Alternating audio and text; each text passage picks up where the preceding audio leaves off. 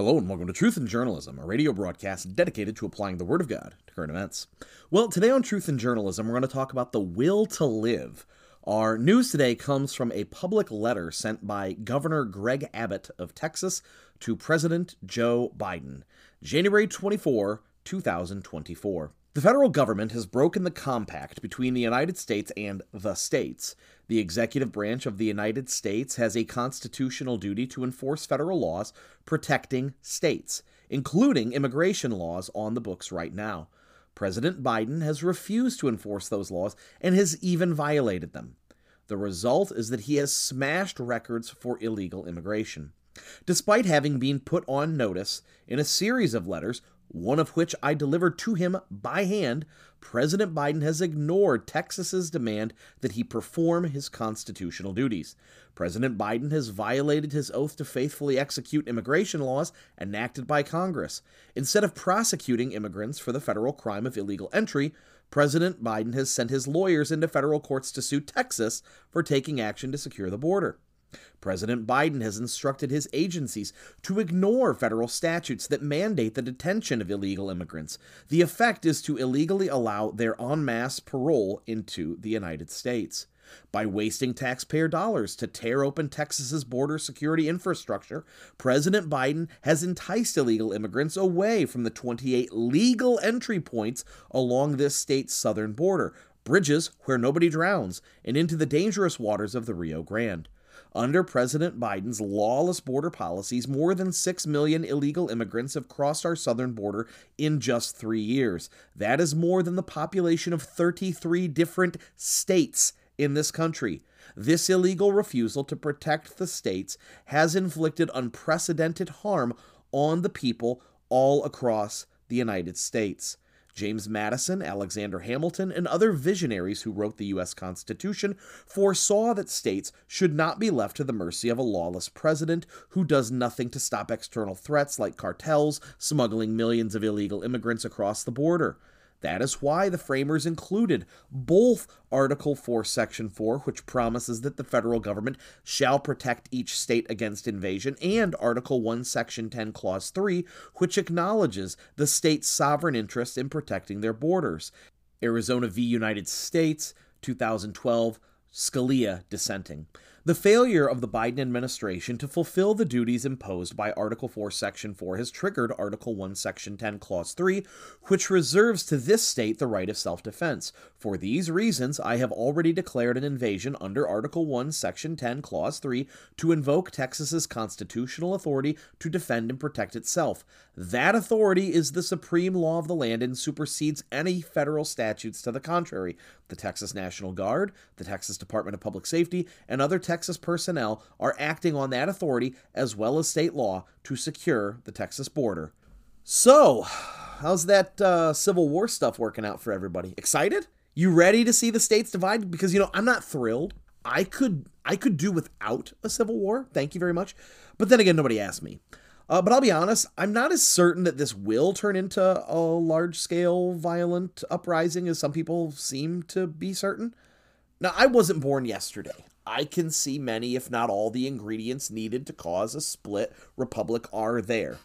But let's just table that part of the discussion because I think that those conversations are not particularly illuminating at this point in time. The republic could split, sure. Lots of things could happen, and it may even be likely, but I'm not a prophet nor a prophet's son. And while it is important to be like the sons of Issachar and understand the times so that we know what to do, it is also important to focus on first things first.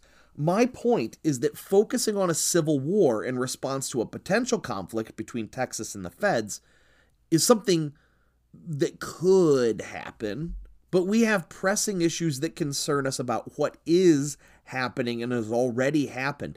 And what is happening has been described by Governor Abbott as an invasion. Now, we tend to think of an invasion in this context as uniformed soldiers entering another nation's sovereign space and doing harm, as though somebody is going to try to conquer America. We think of invasion in the context of war, but that's not an invasion necessarily. The word comes from Latin, and it simply means to walk in.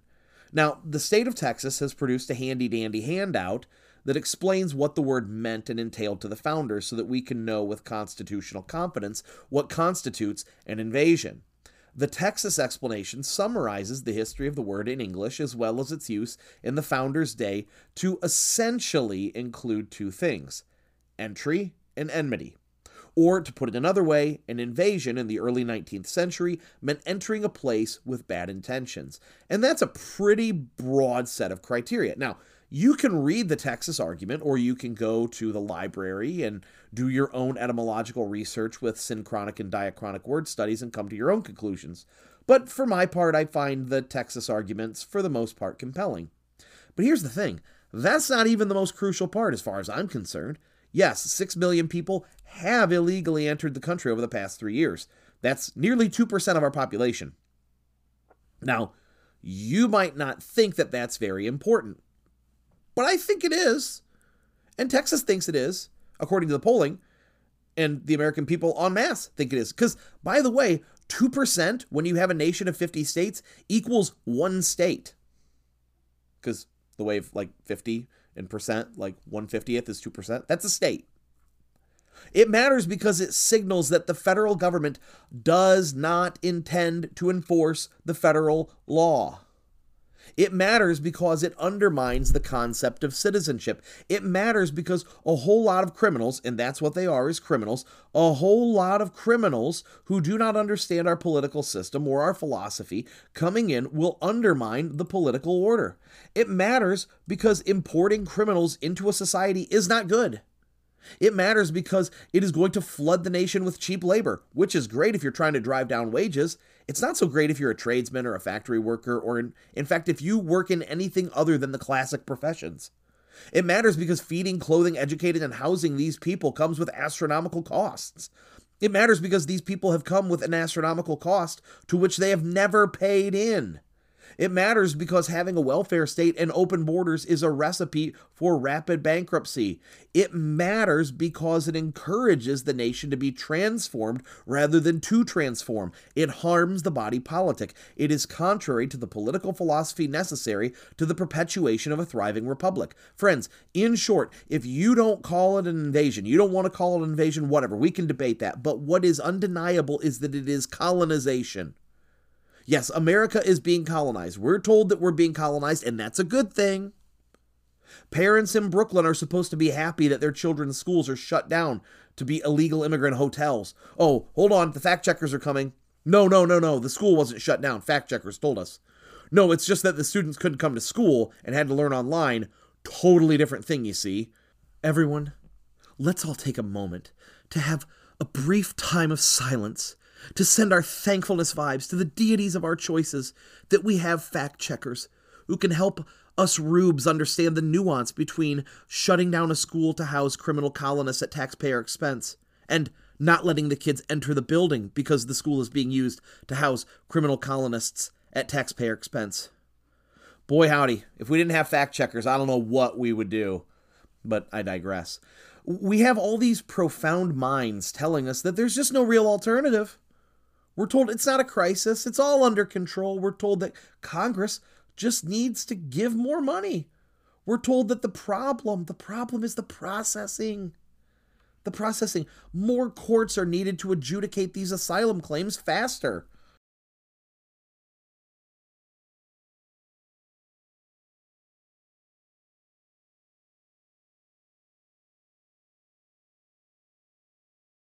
We're essentially being told to lie back and have happy thoughts as millions of people pour through the border and illegally enter the country. And based upon estimates from Border Patrol, the rates of people coming into the country are only increasing, a 40% bump from fiscal year 2021. And even if that stays static, we've had 6 million since Biden took office, so we can expect another million at minimum next year. But as current rates are closer to 300,000 a month, that means that if the current monthly rate stays static, that in fiscal year 2024, there could be another 3.6 million. Now, I'm not the governor of Ohio, but if I were, I would make it known that Ohio will not receive a single one of those people, and any of them sent here will be turned away at the Ohio border, and any of them sneaked in will be sent to D.C., but that's another story for another day, I suppose. Friends, the staggering reality of this boggles the mind. The numbers are unfathomable. If current rates hold, not even grow, but just hold, that means that under Joe Biden, there would have been almost 10 million illegal colonists who have been permitted to enter this country, often at taxpayer expense, that we know about. That's 10 million criminals, and I will never cease saying this, they are criminals. 10 million criminals who have no respect for our laws, who often cannot speak our language, who do not share our political philosophy, who do not share our values, who do not believe in our republic. They are colonizers. We are being colonized, and if you tell me that that's a good thing, and you can do it, but I'm never going to believe you. And the reason I refuse to believe it is because that means that America is doomed. Strong cultures colonize weaker ones, and the strength and weakness have nothing to do with wealth, technological might, or even cultural superiority. It comes down to one thing: the will to thrive. When a culture has a will to live and thrive, it produces children. Those children need resources. They want land, resources, opportunity. So if they cannot find enough in their home territory, they will look elsewhere. And when they find a place, they either integrate into the foreign society, or if they refuse to integrate and assimilate, they become a colony. And a colony is an extension of the homeland in a foreign territory. Now, if the colonizers and the colonized both have a strong will to live and thrive, and there is conflict, the superior side, whether superior culturally or militarily, and yes, there are superior and inferior cultures, and if you're a person who says that there aren't, then you're silly, but the superior culture will win if the colonizing struggle is on cultural terms. And if it's on military terms, then the militarily superior side will win. But what happens when a nation that is culturally and militarily superior is colonized by an inferior force? The only way that can happen is if the superior nation lacks the will to resist, which makes you wonder if they actually are the superior nation. The American people have the cultural, technological, political, and military resources to stop and reverse this colonization. We could stop it now, and we could begin reversing it now. All it takes is the will. We need the intellectual, political, and moral will to thrive. Unfortunately, as so often happens in decadent societies, we seem to have lost our will to thrive and even our will to live. We lack the will to survive and thrive as a culture. Now, not all of us. Indeed, there are many, many people who have a very strong desire to see a traditional American society continue to survive and thrive. There are many who want to preserve and perpetuate the Republic. Now, apart from Representative Brian Babin from Texas, few people have called this what it is, which is colonization. Now, you might say, Luke, what does this have to do with the Bible? Well, the reality is that colonization is a pretty significant topic in the Bible. The colonization of the Egypt by the Israelites led to some pretty unpleasant consequences. And in that instance, the Egyptians invited the colony. When the Israelites came to Canaan, that was a conquest. But if you want to call it colonization, that might not be the worst description possible. The Samaritans are a people group who resulted from the intermarriage of Israelites with the displaced people groups who created colonies in the area that was once the northern kingdom of Israel. The Judeans created clusters of Jews throughout the world after they were exiled by Nebuchadnezzar, and these became small Jewish colonies throughout the Near East and the Middle East and eventually into Europe and beyond. People living in a land that isn't their homeland and not integrating with the dominant surrounding culture is colonization. And it isn't always bad. For instance, the Israelites could have been a great boon to the Egyptian people by bringing them the living and true God and bringing God's blessing to the land. Colonization does not have to be violent and oppressive or even net negative. However, the Bible is clear that, and again, using Israel in Egypt as an example, or using the Judeans in the Medo-Persian Empire, for example, a people group that lives differently and refuses to assimilate is often perceived as a threat, morally, theologically, economically, or politically. And friends, let's not forget that Christianity is effectively a colonization effort. Not all colonization is good. The Mosaic Law is pretty clear that if people refuse to assimilate and live according to God's laws, that those people are to be ejected and punished accordingly. Not all colonization is good. Not all colonization is bad. And as a person who loves Ohio and America, as a man who believes in one republic under God, I don't take kindly to this new wave of colonists. I don't think we should allow ourselves to be colonized. I think we should resist. We're certainly capable of doing it. The question is whether or not we have the will. Do we have the will to live? Do we have the will to preserve and perpetuate the republic? Do we have the will to support and defend the Constitution? Because if we don't, then I guess we're a weaker society. Decadence comes at a cost, and perhaps the most significant part of that cost is that decadence weakens the will. Fortunately, there's an antidote to being a weak-willed, decadent, conquered society. Fortunately, there's a way of living, moving, and having our being that will give us the will to live, thrive, and secure the blessings of liberty for ourselves and our posterity. Fortunately, faith in Christ, lived out faithfully, will redound to having the will to resist being colonized and instead to flourish, and once again, for America to be the world's last best hope. I hope and pray we will find that will, and I hope you'll join us again next time for another exciting episode of Truth in Journalism. Thank you, and may God bless your day to His glory.